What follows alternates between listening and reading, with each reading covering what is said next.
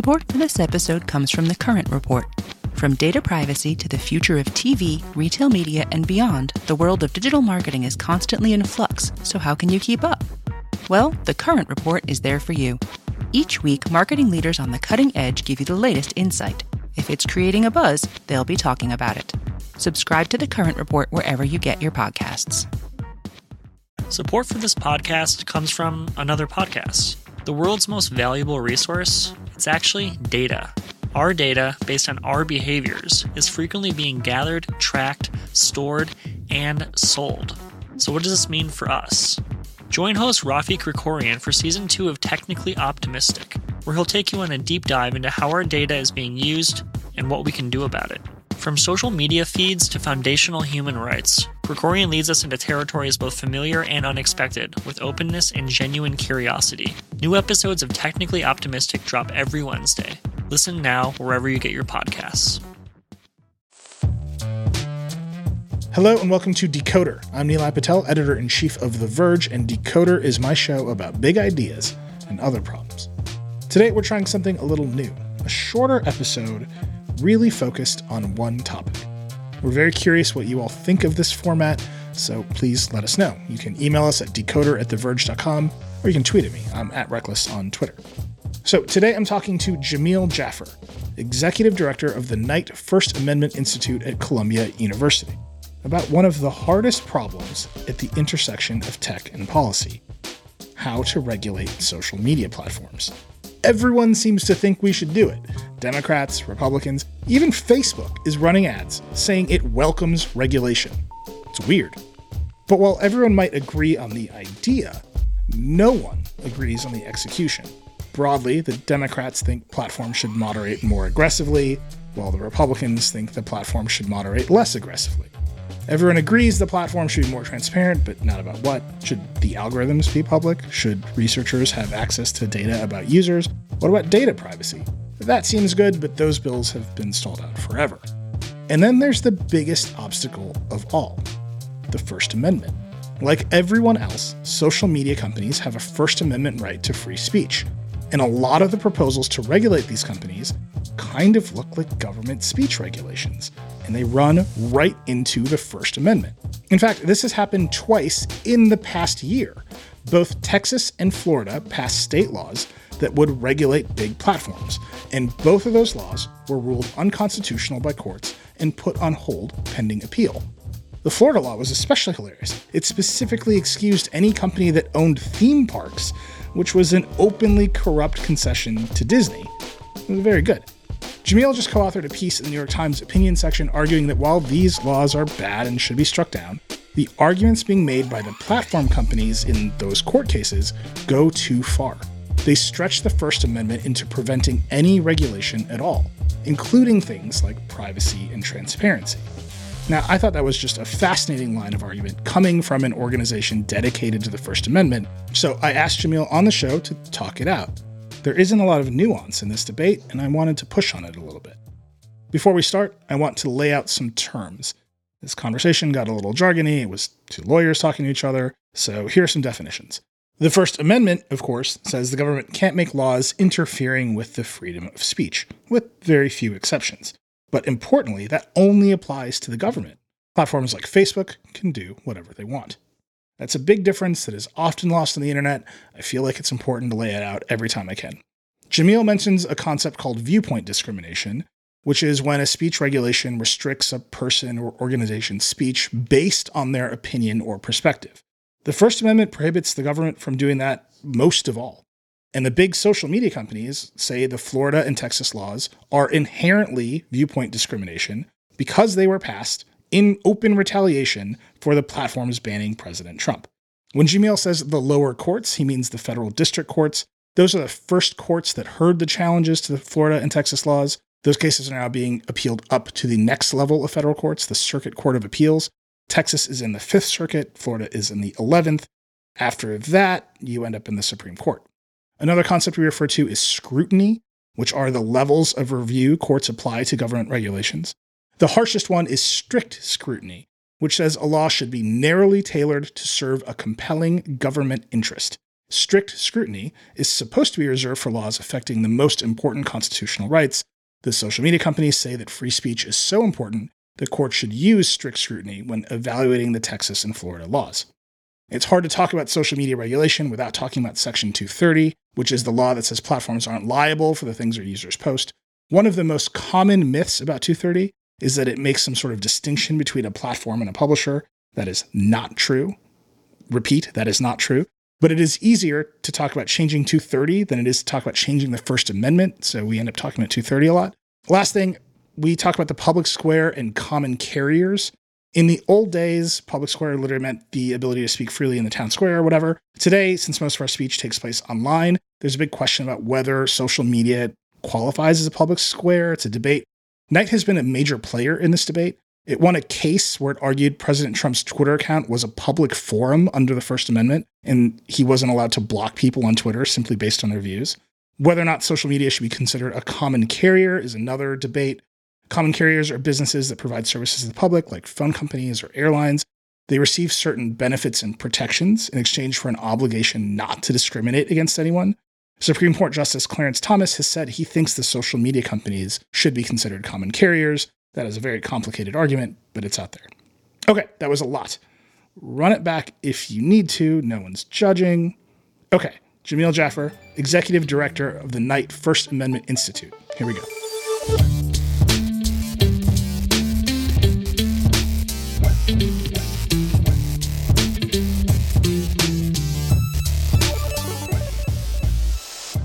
Jamil Jaffer, you're the Executive Director of the Knight First Amendment Institute at Columbia University. Welcome to Decoder. Thank you. You just wrote a piece in the New York Times opinion section about the various laws in Texas and Florida that would regulate social media companies, the arguments the companies are making against those laws. I want to talk about all that. We got to start at the basics. What is the Knight First Amendment Institute? We are an institute based at Columbia University. We were established 5 years ago by Columbia and the Knight Foundation to focus on digital age free speech issues. And we do that through litigation, research, and public education. We brought a number of lawsuits relating to social media and free speech. I think the one that's probably got the most attention is the suit that forced President Trump to stop blocking critics from his Twitter account. But that is not the only case that we have brought over the last few years, just the most famous one. We've brought a number of other lawsuits relating to the intersection between new technology and especially new communications platforms and the First Amendment. Just in practice, is the primary product lawsuits and litigation? Is it research? What is the day-to-day of someone like you? Both of those things. So we have a litigation team, about a dozen lawyers who work solely on cases involving free speech and closely related values like privacy, especially, but not only in cases involving new technology. We bring those cases ourselves, we litigate them in the courts, meaning we brief them, we argue them at all levels of the federal court system. Many of our lawyers come from other public interest organizations. I was at the ACLU for 14 years before I came to Columbia. Some of my other colleagues were at the ACLU or at Penn American Center or at other organizations that focus on, free speech and privacy issues. Again, especially in the context of new technology. And then we also have a research program, and through that program, we sponsor academic research, academic symposia around the same set of issues. Both of those programs are pretty well developed. Public education is something that we have spent less time focusing on over the last few years, but we're going to spend more time focusing on that this year and in the coming years. So you mentioned the sort of tangled relationship between social media and the First Amendment. If I had to make a prediction for 2022, it would be that this sort of energy and drive to regulate social media in this country will come to a series of moments, maybe to a head. And we will have to somehow contend with whether the First Amendment allows the government to pass speech regulations, to pass content moderation standards or laws preventing racism on platforms, all these things. There are two laws in Texas and Florida. Courts have put them on hold due to First Amendment challenges. There are the endless hearings in Congress. The Congress loves to yell at tech executives. I don't know if that's going anywhere, but it keeps happening. There's the sort of dull roar of Section 230. All of that seems like it's going to add up to, oh boy, what are the limits of the First Amendment, right? In the next year or so. That feels very real to me. It's already happening to some extent, right? Because some of these laws are now being challenged in the lower courts.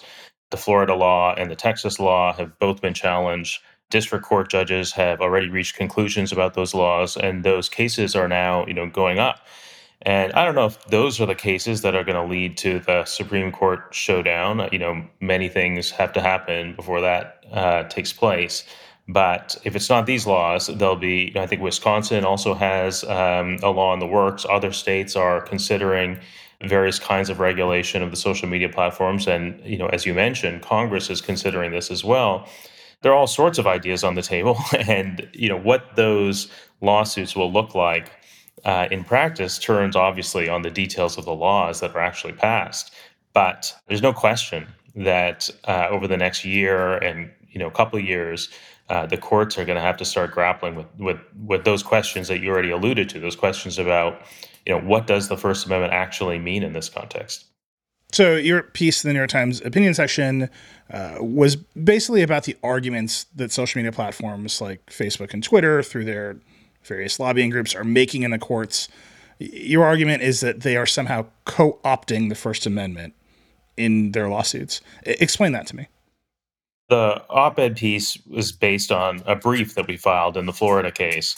And, we found ourselves a little bit conflicted about these lawsuits because on the one hand, we agree with the companies that these laws are unconstitutional.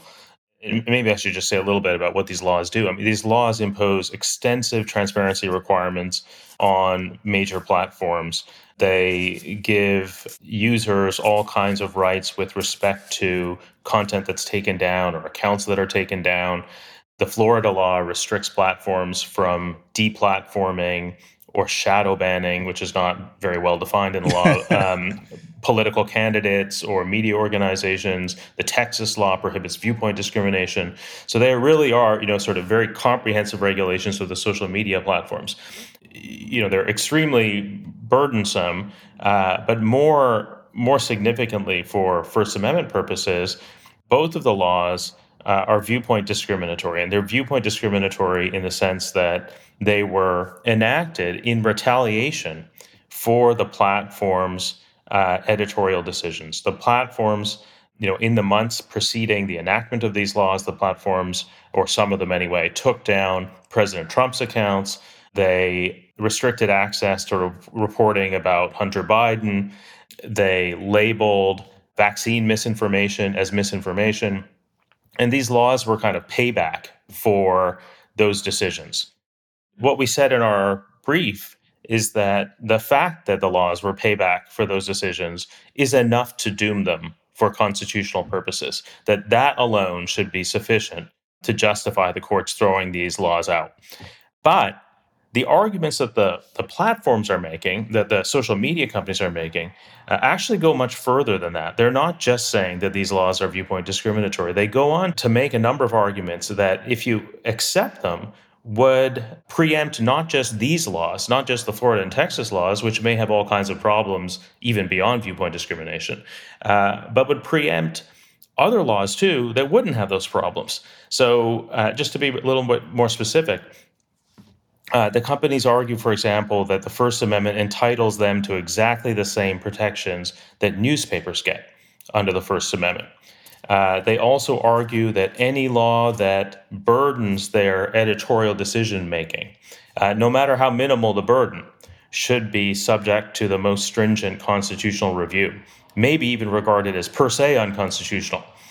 And they argue that any law that targets larger platforms, that sort of draws a line between larger platforms and smaller platforms, should be subject to the most serious constitutional scrutiny as well. And if you accept all of those arguments, yes, absolutely, the Florida and Texas laws will be struck down, as they should be. But it will also be almost impossible for legislatures, whether at the state level or federal level, to pass much more modest laws that, for example, impose transparency, reasonable transparency requirements on the companies, or afford users reasonable due process protections, or even restrict what the companies can collect, what kind of information they can collect, and how they can use that information. In other words, privacy laws. So if you accept the company's arguments, it's not just the Texas and Florida laws that will be struck down. It's all these future laws, too, that are much more reasonable, or that might be much more reasonable than the ones we're looking at right now. Do you think the audience for your piece was regular people reading it? Was it the judges who read the New York Times opinion section? Was it the bar as a whole? Part of it is even amongst the community that spends a lot of time thinking about the First Amendment and regulation of the platforms, there has been a kind of bifurcation in that community, with people gravitating towards these two poles that are represented in these cases by the platforms on one hand and by the state governments on the other. So you have the platforms arguing essentially a kind of all position, which is, we have the same rights as newspapers, and any law that would be unconstitutional with respect to newspapers must also be unconstitutional with respect to social media companies. That's a very broad understanding of the platform's own First Amendment rights. And on the other hand, you have these state governments which have staked out a kind of none position, which is, the platforms have no First Amendment rights to speak of in this context, and whatever state governments want to do, they should be allowed to do. And it seemed to me and to my colleagues at the Knight Institute that this kind of bifurcation, or this kind of polarization of this particular debate is a real problem, because the First Amendment doesn't leave us with only these two possibilities, this kind of all or nothing. There's a lot of space in between all or nothing. Like, you could have a set of rules that restricted state governments from effectively using social media regulation as a means of distorting political debate, but still allowed legislatures to impose reasonable privacy and transparency and due process protections. There is that kind of, that middle ground, and the First Amendment, shouldn't be understood to leave us with only these kind of two extremely unappealing options. So that message, I think, was, in part for people in our own small community of lawyers and tech policy experts, who are thinking about these issues every day, but have sort of come to the, in our view, kind of wrong conclusion that there are only these two unappealing possibilities on the table.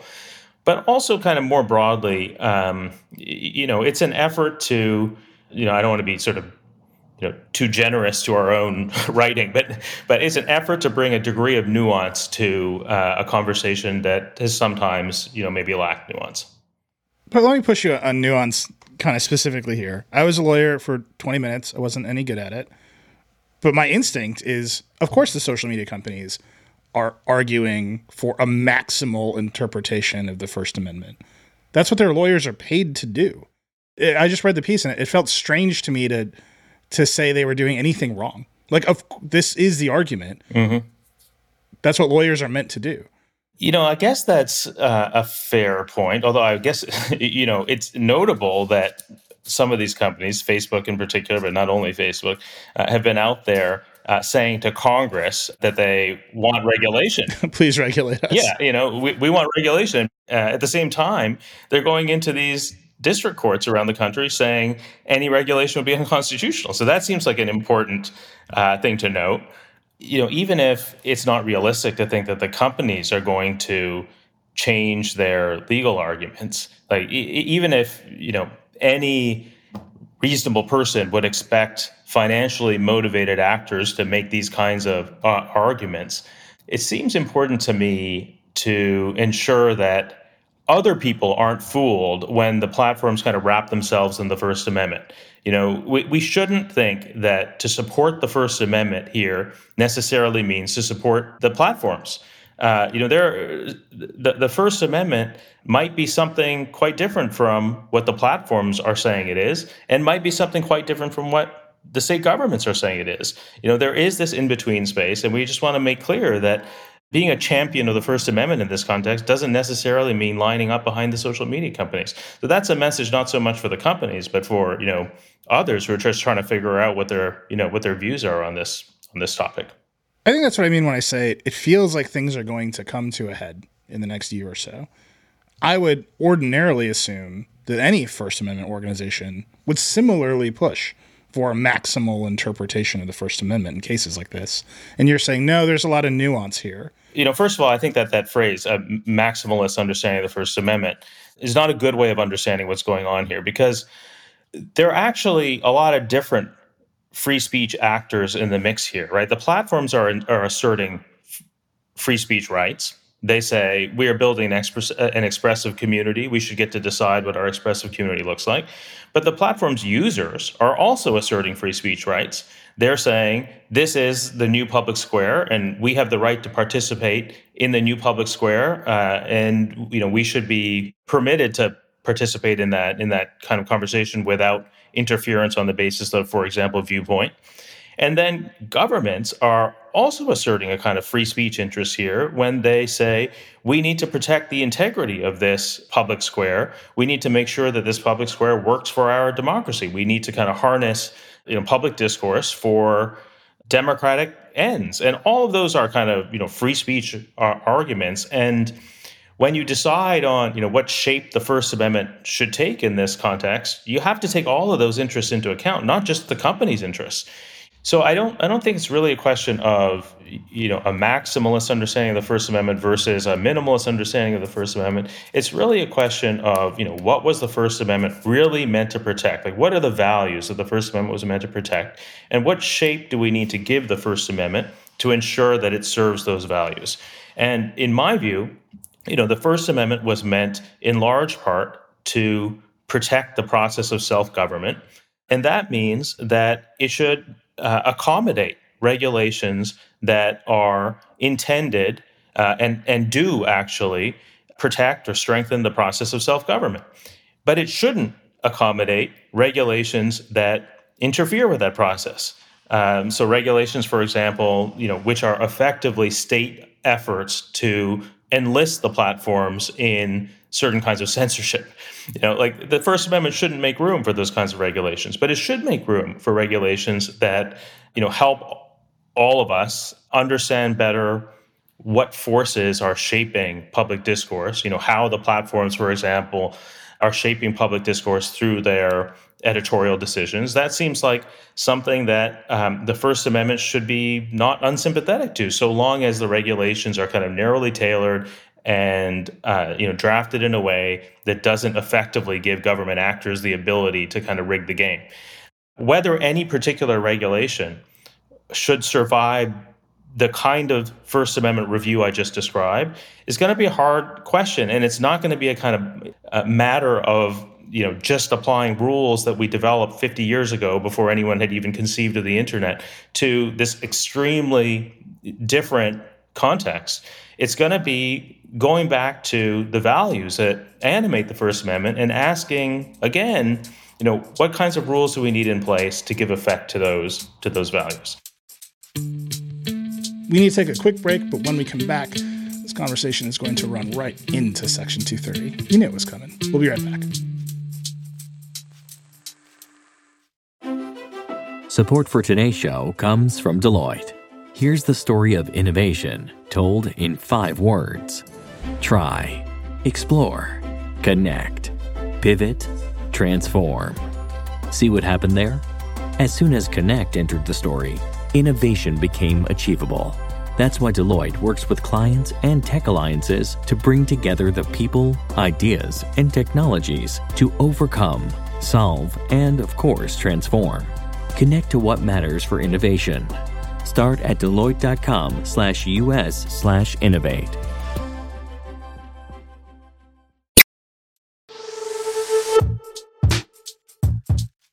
We're back with more from Jamil Jaffer. So what the key line that really jumped out to me from your op-ed was, and I'll quote it, "The First Amendment should apply differently to social media companies than it does to newspapers because social media companies and newspapers exercise editorial judgment in different ways." Mm-hmm. To me, this says, okay, there's a test, right? If you're doing X kind of editorial judgment, you get newspaper protection. And if you're doing Y kind of editorial judgment, you get a lesser social media company protection. What's the line? I actually regret that particular phrasing. So this is what I actually meant to say, which is just a little bit different from what we did in fact say. What we meant to say is that it should matter how editorial discretion is exercised. It doesn't matter whether it's a platform exercising it or a newspaper exercising it, but it should matter how editorial discretion is exercised. And here's a very sort of concrete way of thinking about this. So when I and my co-author, Scott Wilkins, submitted this op-ed to the New York Times, we traded drafts with the Times 3 or 4 times. They wrote back to us and said, why are you using this word here? Why are you using this phrase here? They had suggestions about the structure of the argument. They had suggestions about specific wording. They had questions about all of our claims. We went back and forth again several times. Then they sent it to copy editors who also had comments on what we had written. Then they selected a title. And then they selected the placement of the op-ed on their website. And they made a decision about whether to have it in the newspaper as well. And when they decided to have it in the newspaper, they decided where to put it in the newspaper. And they decided whether to attach a photograph to it. And all of those decisions were made by editors who are talking to one another about the kinds of things that we think about when we think about editorial judgment. Now, platforms don't do any of that. That doesn't mean platforms aren't engaged in editorial judgment as well. As we've been saying, for the past 20 minutes, platforms do engage in editorial judgment, but they exercise it in a very different way. They exercise it through content moderation decisions, through community standards. They implement it both through human decision makers and also through algorithmic ones. Can I just interrupt you? Yep. This sounds like you're saying there's a difference between a platform and a publisher. No. Which is, well, okay. I mean, those are like no. loaded phrases in the Section 230 debate. But you can see how this mirrors that kind of argument, right? I'm not sure it does. Let me just tell you what the argument is, and then you can decide whether it mirrors it or not. I mean, the argument is just that these two kinds of editorial decision making look different. That's it.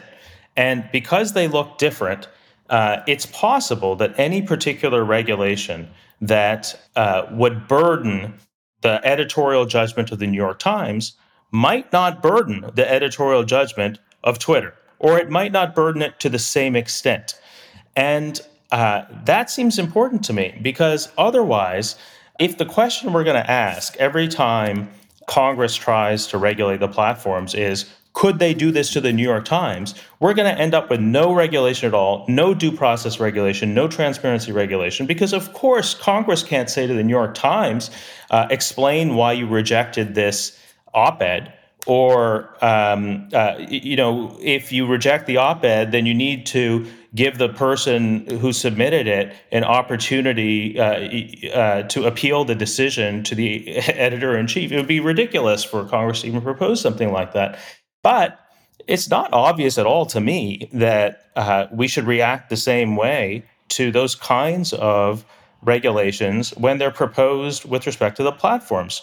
And it's not just me. Some of the platforms, too, have not just invited that kind of regulation, but have already started to provide some of that transparency themselves.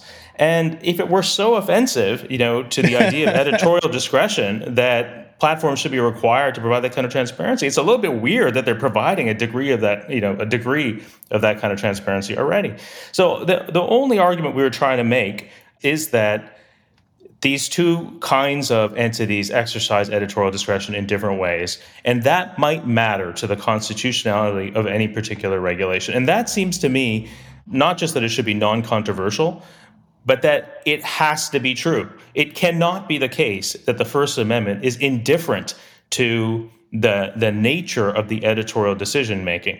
It just wouldn't make any sense, and it can't make sense of the fact that the platforms are transparent in ways that newspapers never are. That seems like an important fact to me.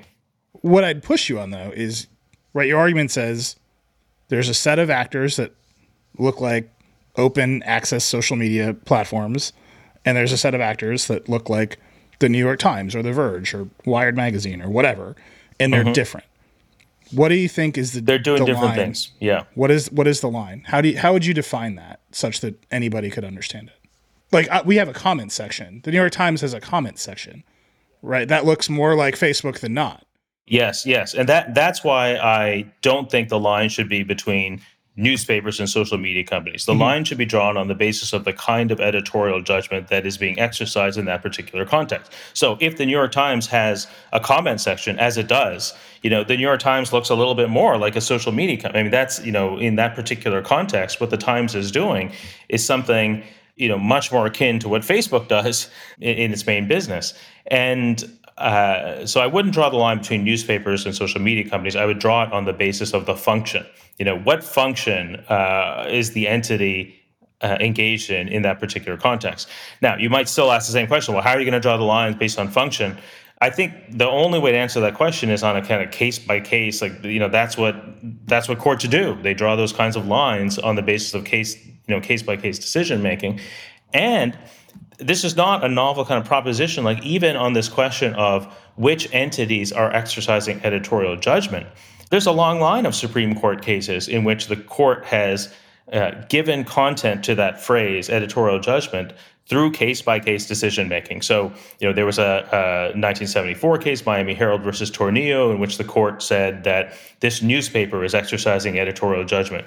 And then there was a case 4 years later, I'm not sure if I'm getting the years exactly right, but 4 years later, in which the court said that a utility was exercising editorial judgment when it decided not to include or to include certain content in the envelopes that it sent to its subscribers. And then a parade organizer, a decade later or a couple of decades later, the court said was exercising editorial judgment in deciding who can be part of the parade or not. So that's kind of just case-by-case decision-making to figure out who is exercising editorial judgment. And the same kind of case-by-case decision-making you could have with respect to what kinds of burdens on editorial judgment are constitutionally permissible. And, the only argument I'm making here is that what kinds of burdens are constitutionally permissible might turn on whether you're regulating a parade or a utility or a newspaper engaged in traditional newspaper activities or a social media company engaged in traditional social media activities.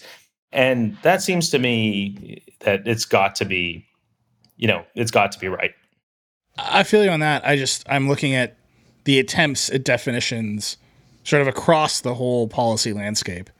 And those attempts at definitions keep crashing into the rocks, right? The FTC tries to sue Facebook for being a monopoly social media provider. They cannot even define the market that Facebook operates in, such that their lawsuit failed. Like they failed on the first cut, which is what is the market for Facebook services. I'm looking at the Florida and Texas laws. Florida famously extremely corrupt definition, excluding people who own a theme park. So Disney would not be hit by this law, right? Like, even on the first cut of what is a social media company, the government seems to be flailing. That's true, but you do not have to be a particularly sophisticated First Amendment expert to understand that Disney definition was not going to fly, right? Yeah. These, to some extent, the bad definitions are a reflection of bad motivations.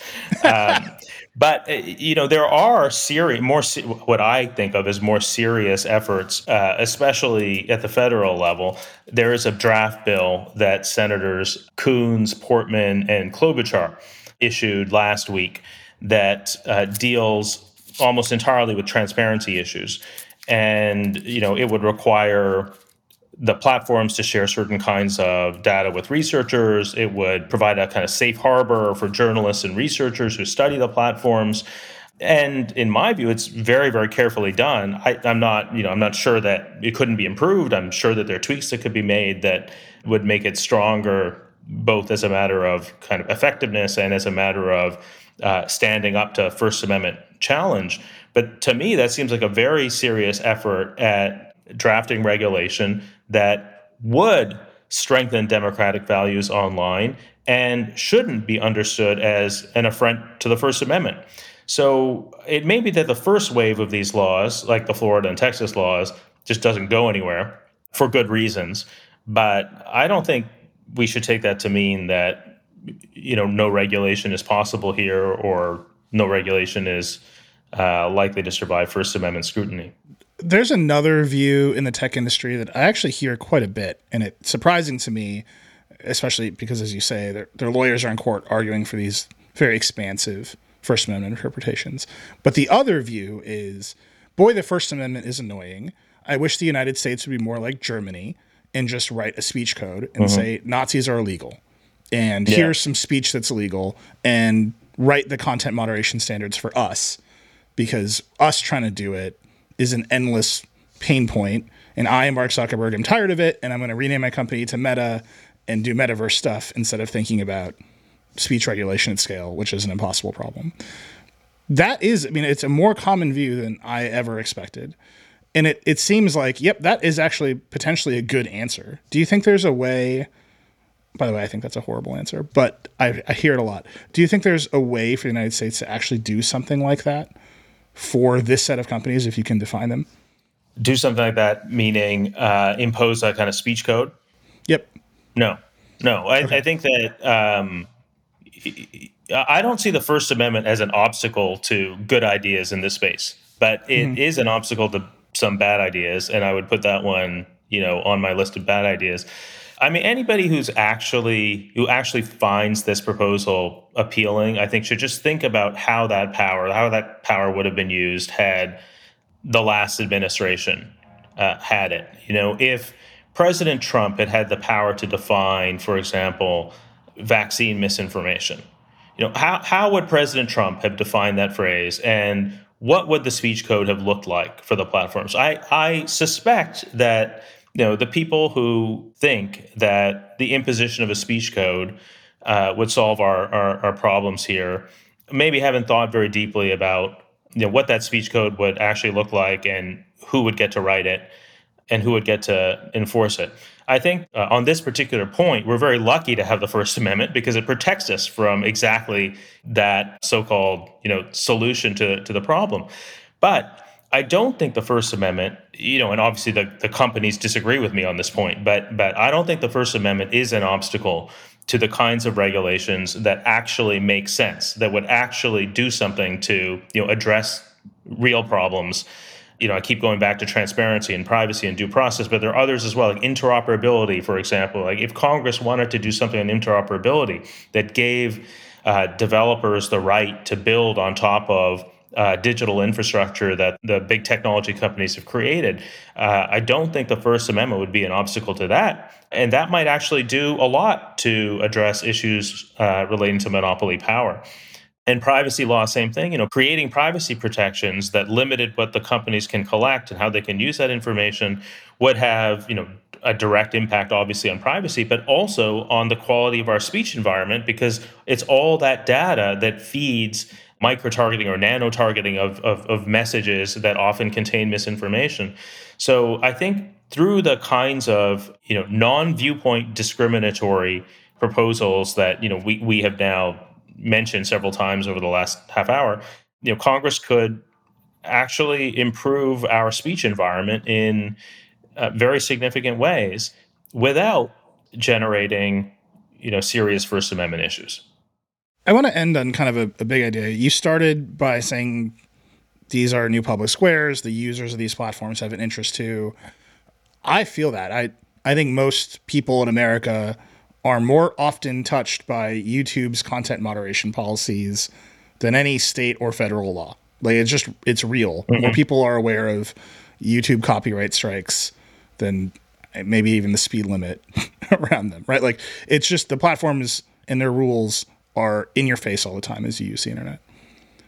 There is a movement, I think Clarence Thomas has given a speech about this, saying we should just call them common carriers. We should use this other language from telecom law and say, okay, we're just leaving the First Amendment entirely, and we're going to start regulating these like utilities, like the phone company or something like that.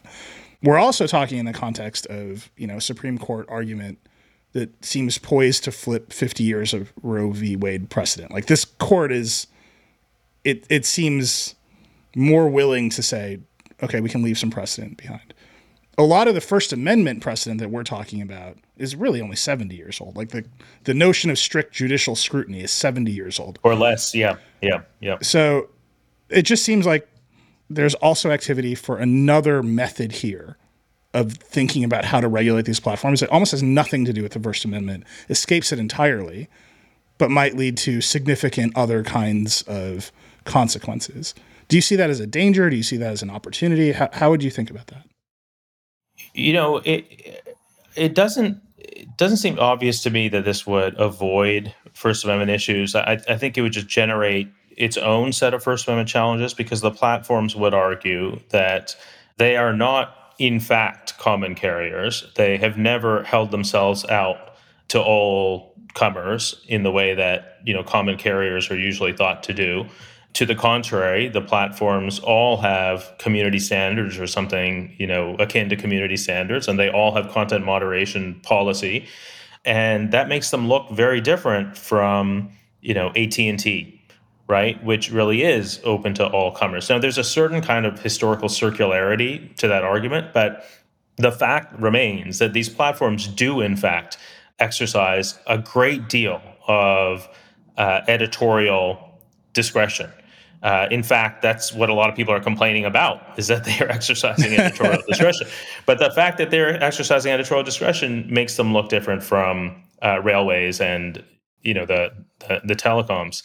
So I'm not sure how far that argument goes as a matter of kind of legal doctrine or kind of common sense. But you're right that Justice Thomas expressed some enthusiasm for it in that concurrence in the Trump Twitter case. And a couple of appeals court judges have also expressed some enthusiasm for it. And the states, Florida and Texas, are both to some extent relying on the common carrier argument. You might end up distinguishing, and this is something that Eugene Volokh, who is a legal scholar who's sometimes associated with libertarianism or thought to be a libertarian. I'm not suggesting he's not, but he has this argument that hosting is, to the extent the social media platforms are just hosting, they can be characterized as common carriers. Not obvious to me that distinction is actually a workable one. Can you actually draw a line between hosting and everything else that the platforms do? Seems complicated to me. But maybe conceptually there's some value in distinguishing these two functions. I don't know. But I don't think that just asserting that the platforms are common carriers is going to get us out of the First Amendment world. To the contrary, it's just going to raise another set of First Amendment questions. As somebody who has covered net neutrality for going on 10 years, I have to say just the phrase common carrier, it just lights my brain on fire. You've given us so much time. Where do you think this goes next? What should people be looking for over the course of next year? Well, there are going to be these two appeals court arguments and decisions over the next few months. Like the Florida case is first. So the 11th Circuit is going to hear this case early next year. And then the 5th Circuit in the Texas case will hear that case, if not in the spring, then I think, early in the summer. And entirely conceivable that one of those cases goes up to the Supreme Court. But even if they don't go to the Supreme Court, I think those decisions will end up shaping the legislative debate, both at the state level and the federal level, over the next year or two, because those courts, the 5th and 11th Circuits, are going to start to sketch out what the First Amendment means in this particular context. And legislatures will then have to take into account the limits that those courts have put in place, which is why we filed the brief we did in the Florida case. We really want to make sure that the courts understand the implications of accepting the arguments that the companies are making here. That if you accept those arguments, you're not just ruling out the Florida and Texas laws, you're ruling out any other conceivable legislation that legislatures might come up with in the future. Great. Well, Jamil, this has been really illuminating. Thank you for coming on Decoder. Thank you. Happy to do it. Thanks again to Jamil for taking the time to talk today, and thank you for listening to this special Thursday Decoder experiment. I hope you enjoyed it. Again, we'd love your feedback on this. You can email us at decoder@theverge.com. You can tweet at me. I'm @Reckless on Twitter. If you like it, please share it with your friends and subscribe wherever you get your podcasts. Decoder is a production of The Verge and part of the Vox Media Podcast Network. Today's episode was produced by Creighton D. Simone and Jackie McDermott. It was edited by Callie Wright. The Decoder music is by Breakmaster Cylinder. Our senior audio director is Andrew Marino, and our executive producer is Eleanor Donovan. We'll see you next time.